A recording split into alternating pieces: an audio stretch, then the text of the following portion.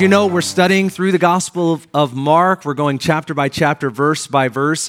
And now as we look at verse 30 in Mark chapter 6, I need to kind of remind you a little bit about where we've been since we took sort of a week off. But a few weeks ago, we studied this passage of Scripture, which is usually called the Sending of the 12.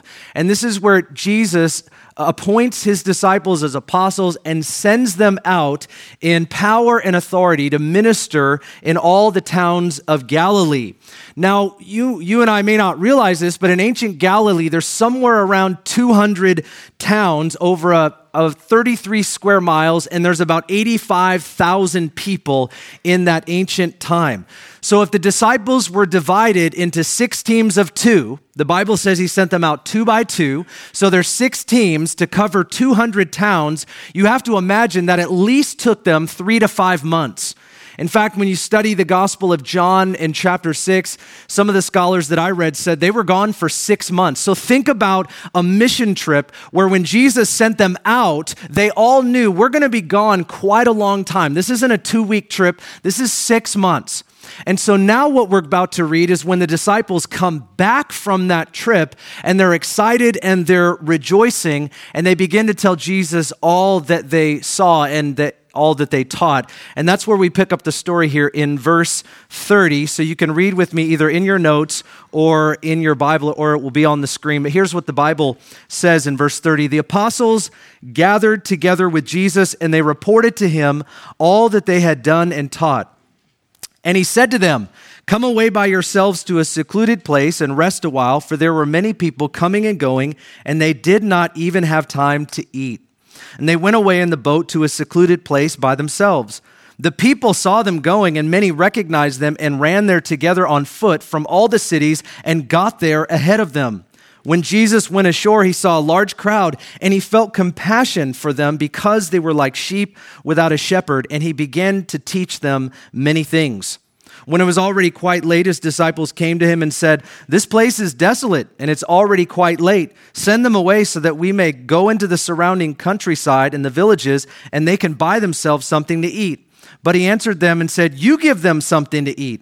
And they said to him, "Shall we go and spend 200 denarii on bread and give them something to eat?" And he said to them, "How many loaves do you have? Go and look." And when they found out, they said, "We have 5 and 2 fish." And he commanded them all to sit down by groups on the green grass. They sat down in groups of hundreds and 50s, and he took the 5 loaves and the 2 fish, and looking up toward heaven, he blessed the food and broke the loaves, and giving them to the disciples to set before them, he divided up the 2 fish among them all. They all ate, and they were satisfied.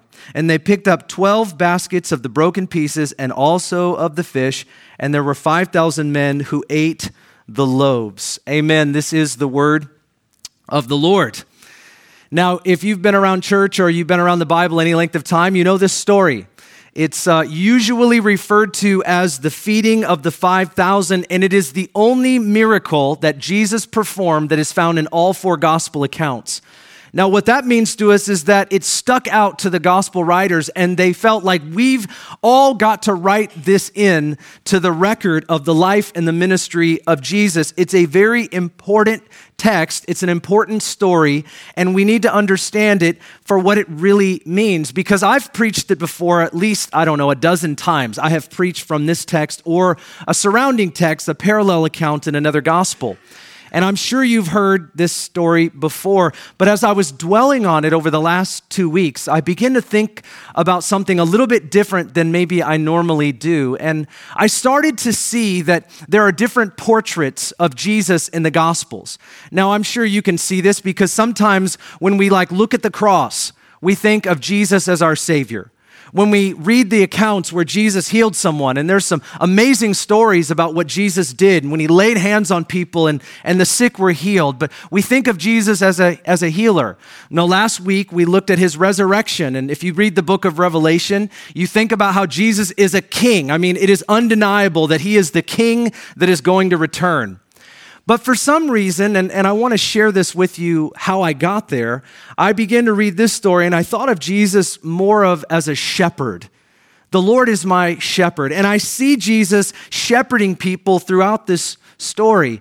Now, if you look in the dictionary, you're going to read the first definition of a shepherd is someone who takes care of sheep. You know, those sheep, right? But because we use the metaphor of shepherd so often in society, and we have for thousands of years, the dictionary, the second definition, and other ones as well, they actually talk about the nature of a person and not just the function of a person. So a shepherd, even in the dictionary, is not just what someone is, but it's what someone's like. And so here's the second definition in the dictionary. A shepherd is commonly thought of as a person who watches over, cares for, guides, provides for a person or a people. See, it's not just they take care of sheep, it's that this is the way a person actually is. So when we think of Jesus as a shepherd, what we're saying is Jesus is the one who protects us. Jesus guides us. He cares for us. He watches over us, all of us as individuals and as his church. And wouldn't you know, in John chapter 10, Jesus says of himself, I am the good shepherd. He's not just a shepherd, he's the good shepherd. That means that Jesus is caring for you and I. Jesus always does that, and he always will. He does a better job than anybody ever will. And aren't you thankful today that Jesus is your good shepherd? Maybe you need to be reminded of that in church today. We need to encourage ourselves that if we don't know where to go and we don't know what to do, we've got a good shepherd that always knows what to do. He knows where he's leading us. He knows what to say. He knows the wisdom that we need. He can provide for us if that's where we are today. He's got us. And isn't it awesome to think about how Jesus has us and we're in his hands? Thank you to Shepherd Jesus. Now, I looked at this story and I thought of like 4 principles at least, as I thought about how Jesus is shepherding the people in this passage, and I want to share them with you today. And the first one starts in verse 30, and that is this: Jesus led his disciples to a place of rest. Look at verse 30. The apostles gathered together with Jesus, and they reported to him all that they had done and taught. And he said to them, "Come away by yourselves to a secluded place and rest." For there were many people coming and going, and they did not even have enough time to eat. And they went away in a boat to a secluded place by themselves. Now, understandably, when the disciples returned to Jesus from their long mission trip, they wanted to rejoice. And I'm sure that they were. They were ecstatic, they were excited, and I'm sure they were rejoicing in at least 2 different ways. The first way they were rejoicing was that they didn't lack anything that they needed. Do you remember what Jesus told them before they went? Hey, listen, guys, you can't take a bag with you. You can't take food with you. You can't take money. And the more he said they couldn't take with them, I bet you the more discouraged they sort of got. But that wasn't the point. The point was, I'm going to make sure that you're taken care of wherever you go for the entirety of this 6 months. And so when they came back, they were rejoicing that they never lacked one good thing and that Jesus was right. So they're rejoicing in their provision. But they're also rejoicing in the transformed lives that they got to see. I mean, for 5 straight months, they went from town to town and they preached the kingdom. They healed the sick and they cast out demons. Now that's incredible, isn't it? I mean, if there's one thing I'm addicted to, it's transformed lives.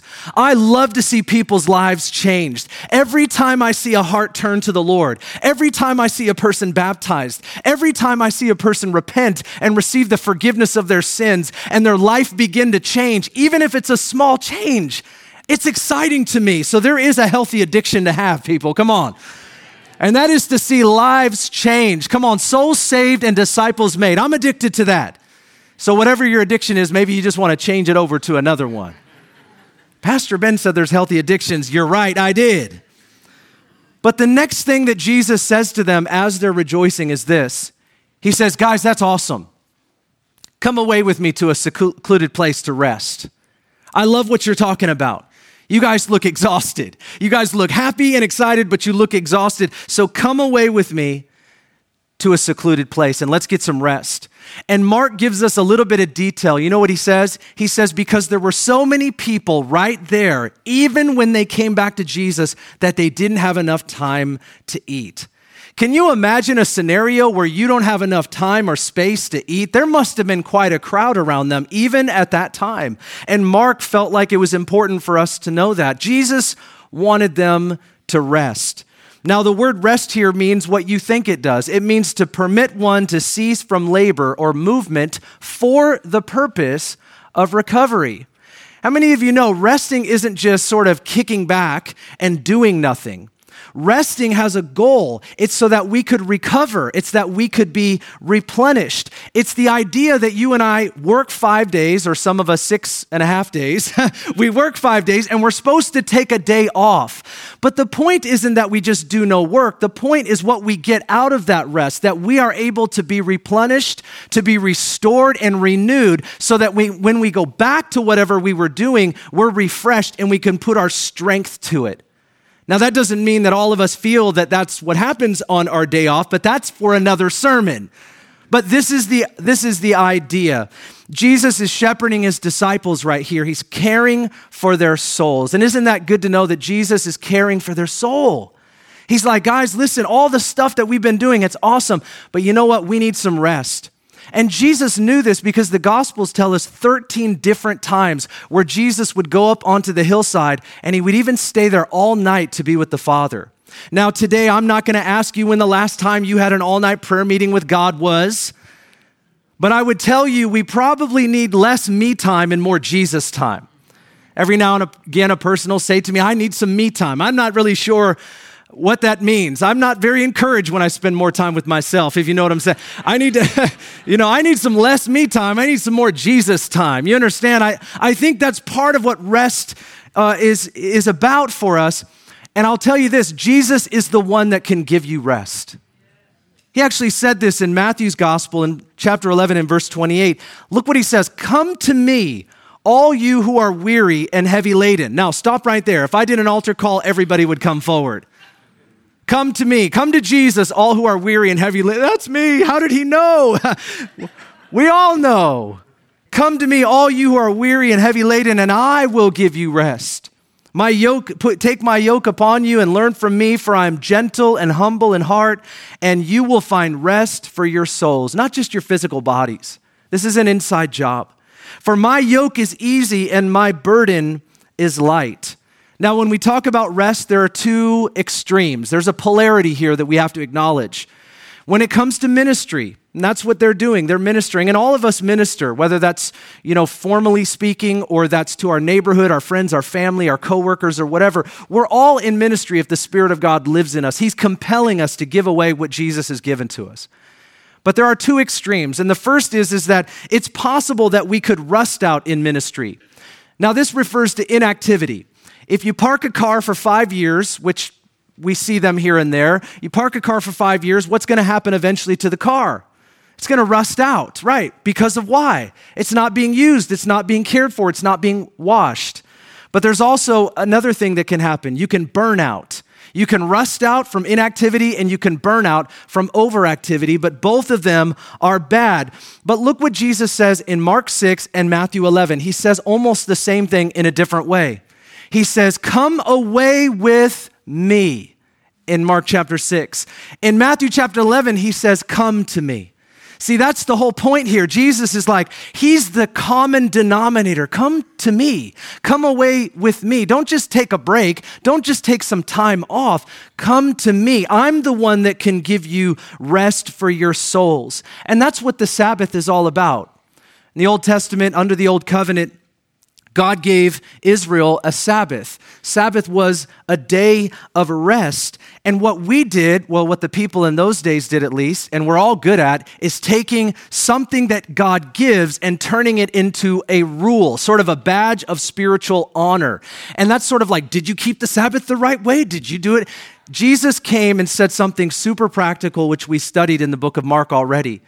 He said, man wasn't made for the Sabbath, but Sabbath for man.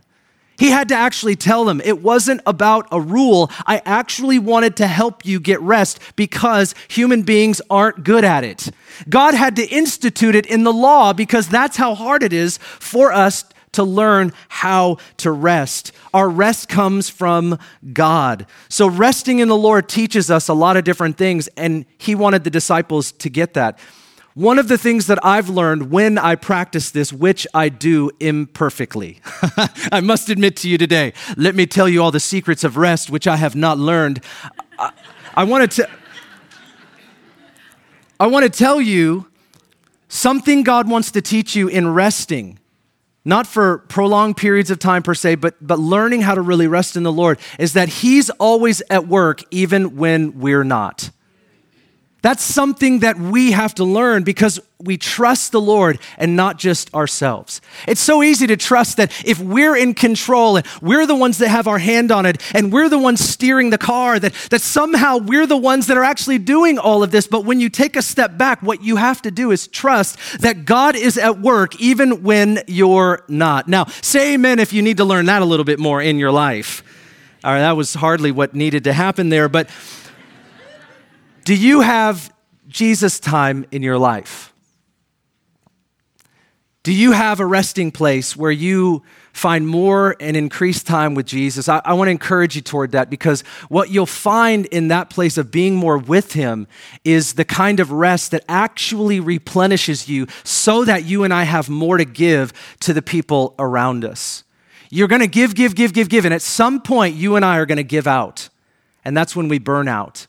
And Jesus wants us to learn how to take a step back and receive from Him all that we need, and He always gives us enough to give away to others. That's what He wanted the disciples to know.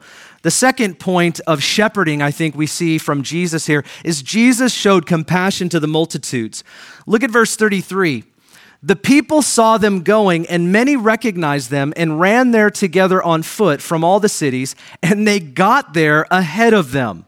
When Jesus went ashore, He saw a large crowd, and He felt compassion for them because they were like sheep without a shepherd, and He began to teach them many things. So here's what happens. Jesus and His disciples, they get into a boat, and they sail towards Bethsaida, which is about 3 miles away. Now, we know from the other accounts that this is the home of at least 3 of the disciples, possibly 4.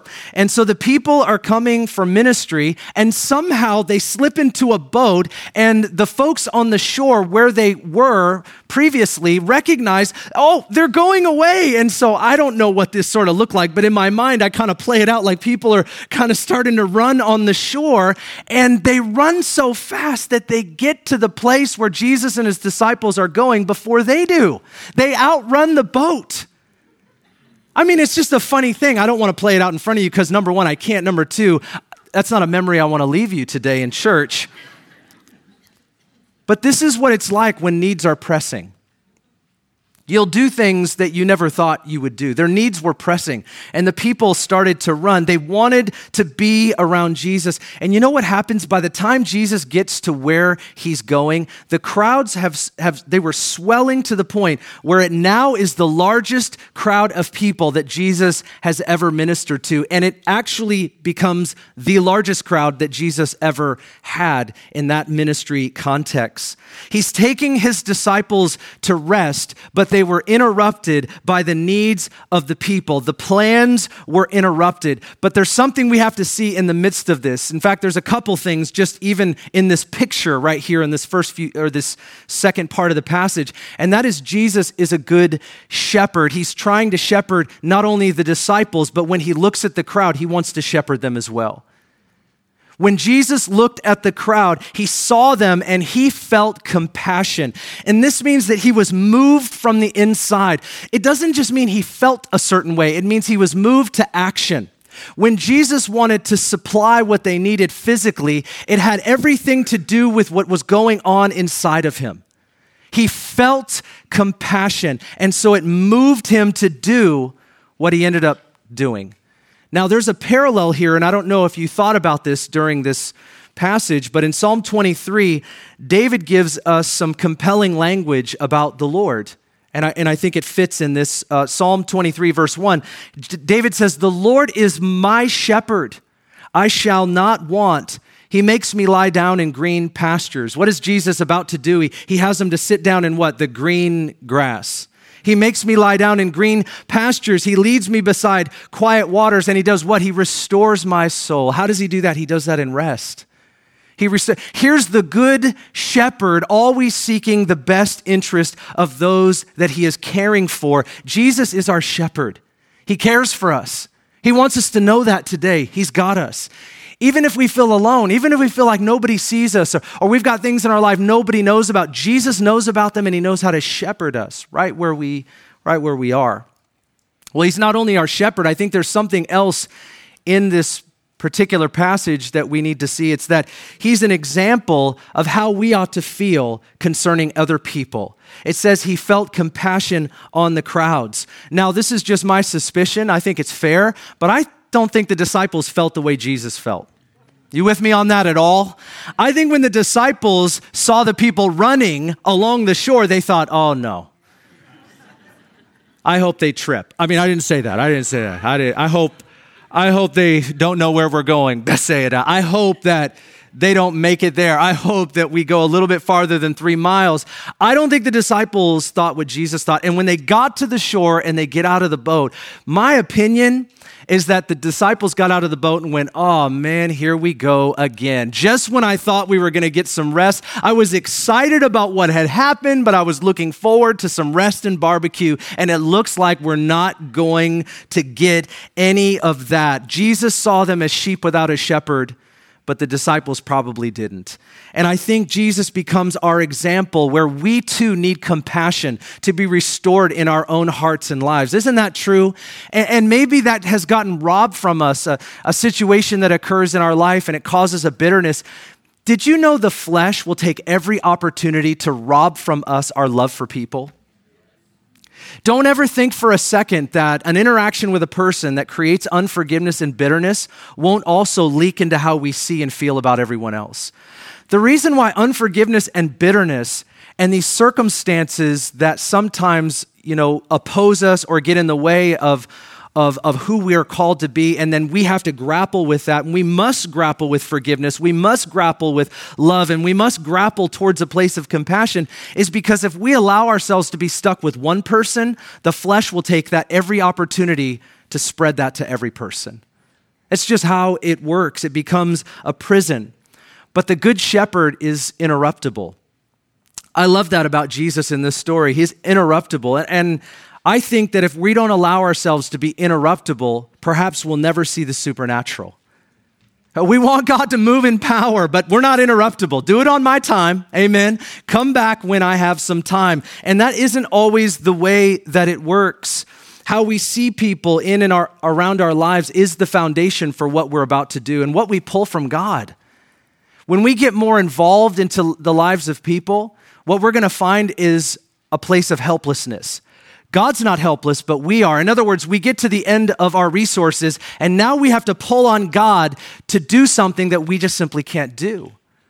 But it starts with what's going on in our heart. If we don't see people with compassion, we're not going to get involved in their lives. If we don't get involved in their lives, we're not going to know their needs and feel a sense of helpless where the resources outweigh the need outweighs the resources that we have if we don't get involved in people's lives. But it starts with what goes on in the inside. I would ask you today if you're interruptible. Is your life interruptible? I'm not suggesting that you don't have plans or you don't make schedules or, all of that's really important in the world that we live in. But can anything interrupt our lives? Do we have space where we can stop and see people and have compassion and see the need and minister to what's right in front of us? Is that possible? Does God have that type of access to our hearts if he wants to flow through us toward the lives of other people? I think we could start today by asking for more compassion. I don't know what you felt when Medard spoke about the refugee crisis, but here's what I would say to you. If you felt nothing, ask God for compassion. I would stop right here.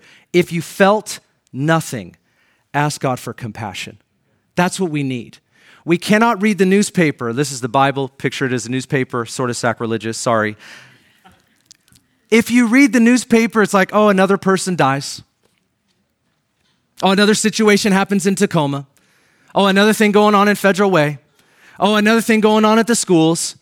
And then we just sort of get either frustrated or upset and we go automatically to like, oh, they need to clean up the schools and oh, it's the government's fault and blah, blah. But there's just no compassion that comes out of us for the families that just lost someone, for the people that are going through a certain thing, for the needs that are in our community. If all we feel is like anger towards the big people that are in power, if that's what we feel, friend, I would tell you, we need some compassion to be restored back to us because we're the people of God. We're followers of Jesus Christ. Jesus didn't spend one moment getting angry at Caesar. He knew who he was. He knew what he was about, and he knew what to do. We know what to do, and we know what we're carrying, but it requires compassion so that we can have some action in our lives where we see the need and we go, God's got that. He can do something about that. We're not supermen and women, but we are people that know that God's got an answer. We may not know what it is yet, but we know Jesus can minister through us if we're available and interruptible. That's a beautiful thing. That's a beautiful thing. So pray the prayer tomorrow. Not today. You got to think about this. Lord, I'm interruptible. Inconvenience my life. You don't have to smile when I say it, but pray it tomorrow. Inconvenience my life. Make me interruptible. Give me back my compassion. Help me to see what you see and do what you would do. Jesus wants to shepherd us into places of compassion. Would you agree with that today? So more, Lord, give it to us. The third point is in Jesus' shepherding is he mentored his disciples in the miraculous. Look at verse 35. When it was already quite late, his disciples came to him and they said, now I'm going to do this the way that I think it in my mind, okay? This place is desolate and it's already quite late. Send them away so that they may go into the surrounding countryside and villages and buy themselves something to eat. But he answered, and I love this, you give them something to eat. Now, I don't think that interaction happened however we picture it in our mind, so I'm going to try to play this out. Forgive me. You give them something to eat. And they said to him, shall we go and spend 200 denarii on bread and give them something to eat? And he said to them, how many loaves do you have? Go check it out. And when they found out, they said, well, we've got 5 and we've got 2 fish. And he commanded them all to sit down by groups on the green grass. They sat down in groups of hundreds and 50s, and he took the 5 loaves and the 2 fish, and looking up toward heaven, he blessed the food, he broke the loaves, and he kept giving them to the disciples to set before the people, and he divided up the 2 fish among them all as well. Here the disciples come to Jesus with what I think is fair logic. They say to him, look, Lord, it's late, and the people need to eat. Park right there. They're talking to the Lord. Okay?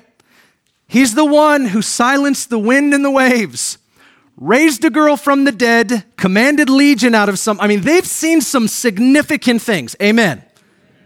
So now they come to him like he's just not aware of what time it is and that people actually have this thing called hunger. And so this is my personal assumption based on their recommendation, because I think their recommendation is almost assuming either he didn't know or he didn't care as much as they did. It really makes them look like we really care about the people. Lord, we so care about these people. We just want to make sure everybody gets food, Lord.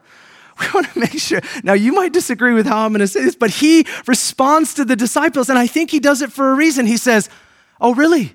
You guys care so much. Give them something to eat. And it tells us in John 6 that Philip was the apostolic delegate. He was the one that came to Jesus and said this thing. And now Philip's the one having to grapple with this. You give them something to eat. And I can just imagine him going, excuse me? And the whole committee, the apostolic committee is over here, and he's the one that comes to Jesus. And then he looks over at the apostolic committee and he says, I'm sorry, come again, Jesus, what was that? He says, you give them something to eat. And then he looks back over at the apostolic committee and he's thinking, Lord, let me remind you, it would be about 200 denarii. That's a year's worth of wage. The median income in federal wage is like 55 grand a year. So just picture, it's like $55,000. And in John chapter 6, it says about Philip, Jesus said this to test Philip's heart. That's why he did this. Now, that doesn't seem fair, but he's trying to get at something. He did it to test Philip's heart because Jesus knew what he was going to do. And he wasn't asking Philip to bring him back a spreadsheet with a financial plan on how they were going to do this. He was trying to pull something out of his heart because it was already there. It looks like he's concerned. The apostolic committee is really caring about the people. We've got to disperse them because there's no way. We don't have the money, we don't have the bread, and we're miles away from where the food is that could actually serve these people. But he was testing Philip and the disciples, not based on what they had physically, but what they believed supernaturally. Every miracle starts with a problem. You wouldn't need a miracle if there wasn't a problem. So it's funny to me sometimes people are like, Lord, we want to see more of the miraculous. If you want more of the miraculous, you're going to have more needs. You're going to have more need for healing, more need for provision. I'm not sure if we know what we're asking for half the time. Oh, we're just a church that's about sign wonders and miracles. That means you've got a lot of needs. We need God to step in and intervene, which is absolutely true. But Jesus is mentoring them into the miraculous because he responds, secondly, by saying, how many loaves do you have? What do you have? What do you have? They're focusing on what they don't have. They're stuck in what they can't do. Essentially, they're saying, we can't feed the people. And Jesus says, what do you have? How many loaves do you have? And I want to tell you today that our response in places like this as disciples of Jesus Christ matters. When there's not enough, when we don't have enough. See, the Good Shepherd, Jesus, was and is mentoring them in a sense because there's coming a day where he's not physically going to be with them, and he wants the disciples to know that the ministry and the need will always outweigh the resources that they have. You're going to always be in a place at some point where you're not going to have enough, where you can't fix the problem. And it is in that situation where you've got to learn not what you have, but who you have.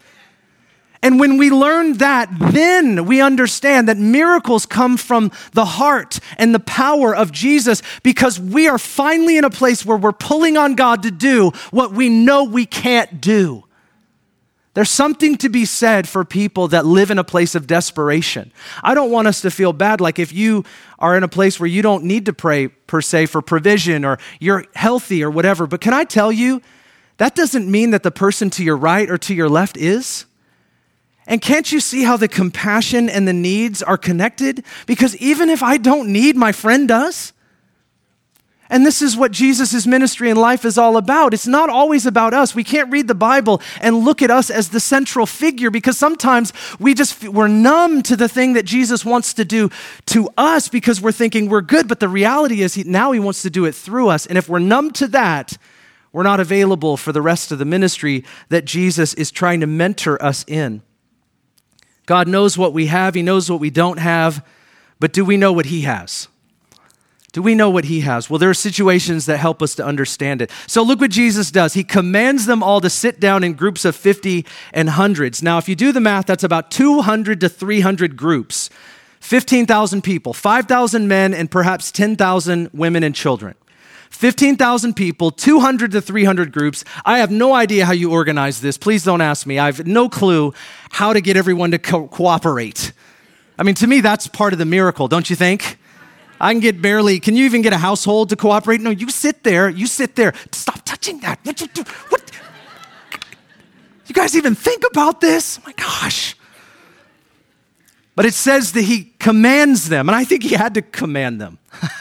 He couldn't ask them or invite them to, hey, would you please? He commands them. It says he commanded them to sit down, and the disciples lined up, and it says, look, they have, now I brought to you, I don't know if this is I went on JerusalemBarleyLoaves.com, and you don't believe me, do you?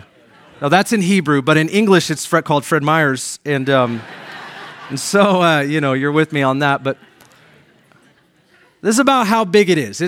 Some people say it's six inches. Others say it's small, like a biscuit. Anyways, this is close. That's why I like Cheesecake Factory. They give these away for free. Look, there's stuff flying all over the place. I just want you to picture this. Jesus says, how many do you have? Now, we'll leave the fish aside. I couldn't do that. It's a fishy situation. I couldn't.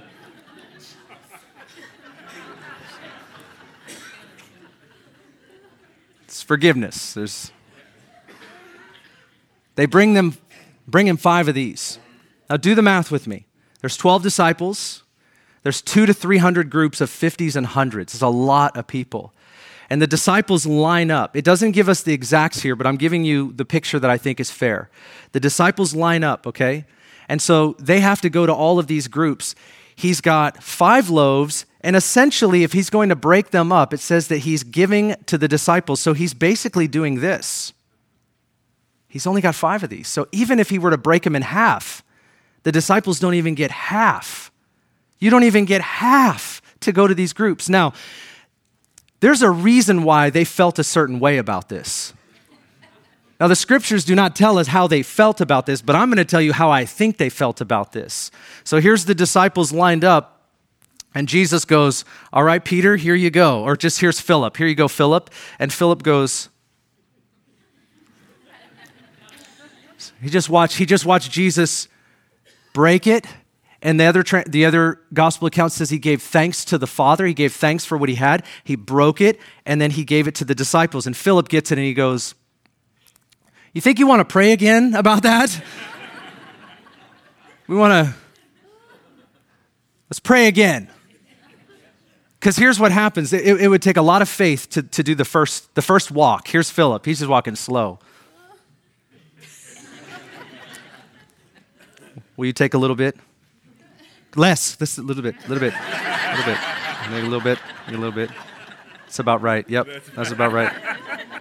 Now somebody's going to take a lot more once. Somebody's going to take a lot more there, and you're just going, all right, okay, I'll come back.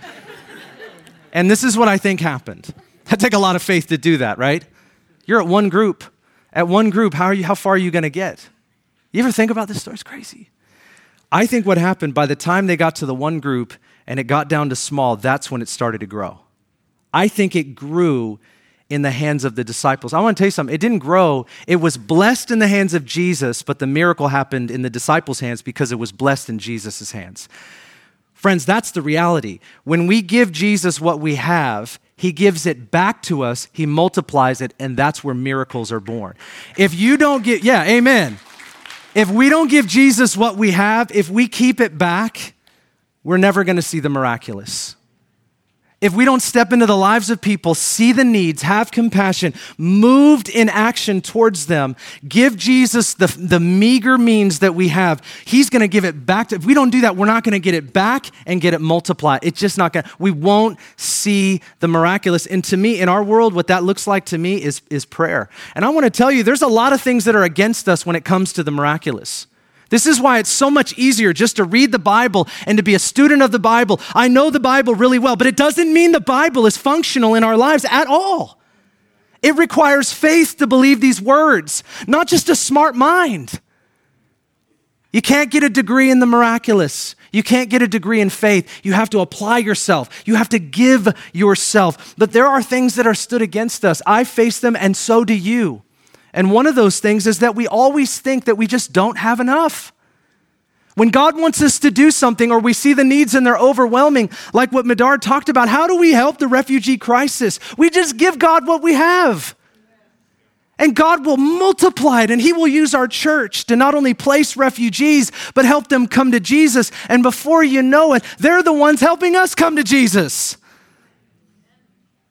God will multiply it because it blesses it in his hands. There's something set against us, and I think there's a picture of this in Luke 17. You've got to see this. It's just such an important principle when we think about how God uses us and how he's mentoring them as a shepherd, and he wants to do the same thing for us. In Luke 17, check this story out. Jesus is approached by one of the disciples, and Peter it is, and Peter says to him, Lord, how many times should I forgive my brother? You remember this story? And he goes, 7 times? How about that? Because that's, the rabbis taught 3. And so Jesus, remember when he said, if your righteousness doesn't exceed that of the Pharisees, right, you won't enter the kingdom of God. So Peter's like, okay, the rabbis teach 3. I'm going to forgive 7 times. What do you think about that, Jesus? And Jesus looks at him and goes, 70 times 7. And he didn't have an iPhone, but that's crazy. You know what the disciples said when Jesus said 70 times 7? He says this in Luke chapter 17, verse 5. The apostles said to the Lord, increase our faith. I want you to see this. Jesus said 70 times 7.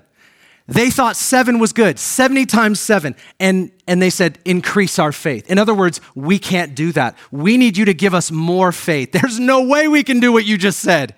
And Jesus responds to them. He said, if you had faith like a mustard seed, Now remember, I showed you mustard seeds before, right? I'm just going to take one of these little seeds. If you had faith like a mustard seed, you would say to this mulberry tree, must have been right next to them, be uprooted and be planted in the sea, and it would obey you. If you just had a little bit and you did something with what you had, you would be able to do great and mighty things that you can't even believe right now. What's Jesus saying? You don't need more. You just need to do something with what you have.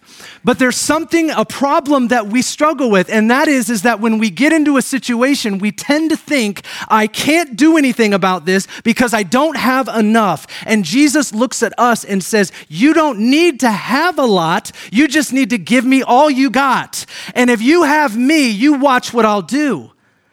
He's trying to get his disciples to understand this, and I believe he wants us to understand the same. This is not about what we possess in the natural. This is what our faith is attached to when needs are presented. That's what he's trying to get us to capture in this moment. He says, if you have faith like a mustard seed, you can take that, and if you plant it, you watch what happens when I water it. You're not going to have a tree grow up. You're going to have an orchard. Because I'm the common denominator. I can do what you can't do. If you don't start with what you have, then you won't see the multiplication of more. Friend, I don't know how you came in today or what you think of yourself. You don't have to think highly. You just got to give it all to Jesus. You just got to give it all to Jesus. Lord, whatever I am and whatever I have, I give it to you. Do something with it. Do what you want. Don't hold back. The biggest problem that we have is we hold back. Would you agree with it? Can you say amen? Is that true? That's right. One of the biggest problems we have is we don't give the 5 loaves, we give 2. How many loaves you got? Peter's over there like this.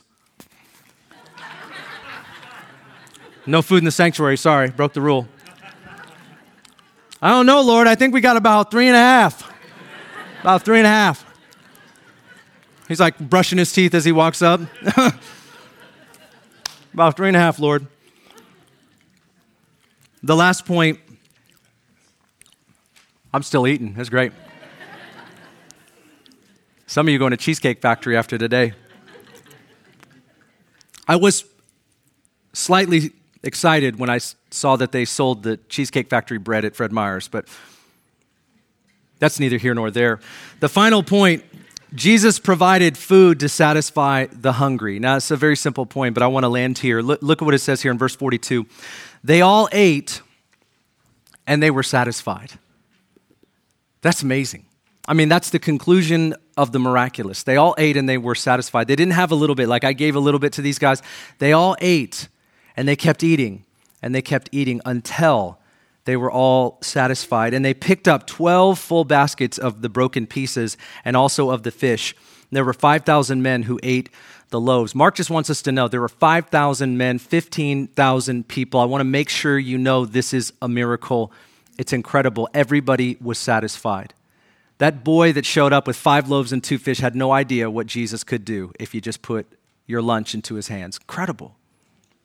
The Good Shepherd always provides for us, and to be honest, the text is telling us that we need to trust Jesus to always care for and always provide for not only us, but everyone around us. If you don't think you have enough for yourself, you'll never think that what God wants to do through your life will be enough. That's where we have to start.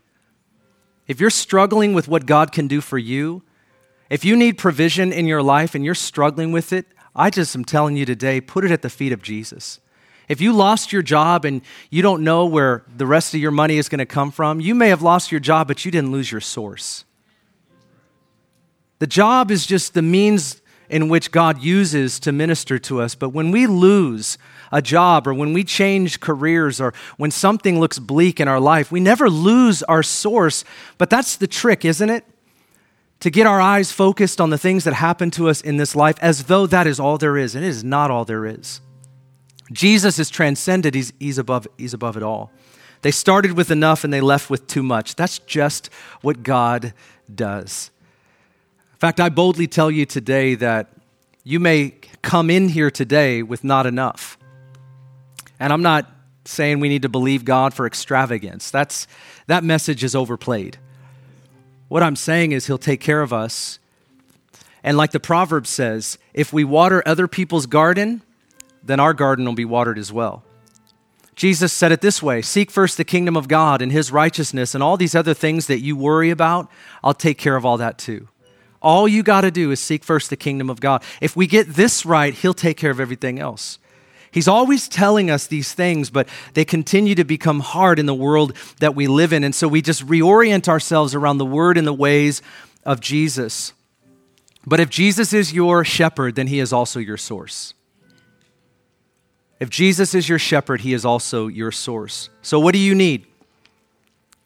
I mean, I didn't need bread today, all right? If there's one thing I didn't need, it was bread. But there are a lot of other things that I need. What do you need? You walked in here today and you can't say you don't have needs. You do have needs. You have emotional needs, relational needs, financial needs. It's not wrong to come to Jesus. In fact, it's absolutely right to put into his hands where we are and what we need. Lord, this is what I need. A regular dose of humility is super important for us. We're not independent people. I know our individualistic society would like to tell us that we're self-made people. We are not self-made people. We did not get here by ourselves, and we will not be sustained alone. It will not happen. We have to learn to depend on Jesus. And maybe you're in a situation today where you have to depend on Jesus. And I'm not minimizing that pain and that hardship and how that feels, but I want to tell you, if we look up instead of just on the situation, we can look at our 5 loaves and go, there's no way. But if we look at God and we give him thanks for what we have, we'll see that he'll provide what we need. Sometimes the difficulty is we just don't give him thanks for what we do have. And we look over it like it's not enough or it's not much. And I think one of the beautiful pictures in this is that Jesus takes the bread. I'll just go back to it and close here. Jesus takes the bread, and it says that he doesn't look at the people at this point. He doesn't look at the discouraged disciples. He looks up to the Father, and he gives thanks, and he breaks the bread. What does that remind you of? Fast forward to the night that Jesus was betrayed. He gives thanks to the Father. He breaks the bread, and he gives it to the disciples. This is my body, which is broken for you. Do this in remembrance of me. In remembrance of me. Why? Because I am the bread of life. His message to us is not that he will provide for our needs. It's that he is the answer to everything we need. It's not just that he'll give us something. It's that he gave us himself. And it's always more than enough. He wants us to know that today. Do you know that if you have me, you've got everything? You got everything in Jesus, the Good Shepherd. What do you need? God has the answer. He is the answer. Amen? Would you stand with me today? And before we start to pray, can we just give a little praise break? I just want to thank him for a moment. Thank you. Father, thank you. Thank you for your provision. Thank you for the bread that you've given to us. Thank you, Lord, that we have food on our table. We have a place to live. Thank you, Lord, that we have the freedoms that we do. Thank you, Lord, for our friendships. Thank you for our church. Just thank him for something. There's something to give God thanks for. This is the will of God in Christ Jesus concerning. Father, we give you thanks. You're worthy of our praise. We come into this place and we gather around you as your people and we give you thanks. Worthy is the Lord, worthy to be praised. You alone are deserving of our praise. Thank you. Thank you, Lord. Thank you that you hear our prayers. Thank you that you're listening to the cry of our hearts today, not just for our lives, but also for our kids, our parents, our family, our friends, our community, the refugees that we're thinking about that we get to help with. Father, thank you that you care about all of it. You are the Good Shepherd. And today we come to you and we bring our needs. And I ask you in this room if there's anybody that needs a job, anybody that needs finances, anybody that needs healing, anybody that needs hope, anybody that needs encouragement. Father, I pray that in the name of Jesus, you would come today in such power, Lord, that we would be awestruck by your heavenly supply. You are the one that can supply what we need in Christ Jesus. We don't look at our meager means. We look to you. Thank you, Lord. We bring to you our 5 loaves, our 2 fish. We bring to you our hearts, ourselves. We give to you what we are, but we pray in response that we would see you do the miraculous. And Lord, I also pray, and pray with me for this, that Lord, you'd give us compassion back. Father, take us out of, if there's a numbness in us, I pray you'd give us our compassion back. Give it back to us, Lord, to honor you, to serve you, and to love people with all of our hearts. So take our 5 loaves as a church, as families, as individuals. Father, breathe on it and show us the miraculous work that only you can do. Blow us away, Lord. And we thank you for it today. I pray that you would move us to action in so many ways as we leave this place. In Jesus' name, amen. Thanks for listening. If you'd like more information about Northwest Church, go to our website, nwcfoursquare.org, or download our app in any of the app stores by searching Northwest Foursquare Church.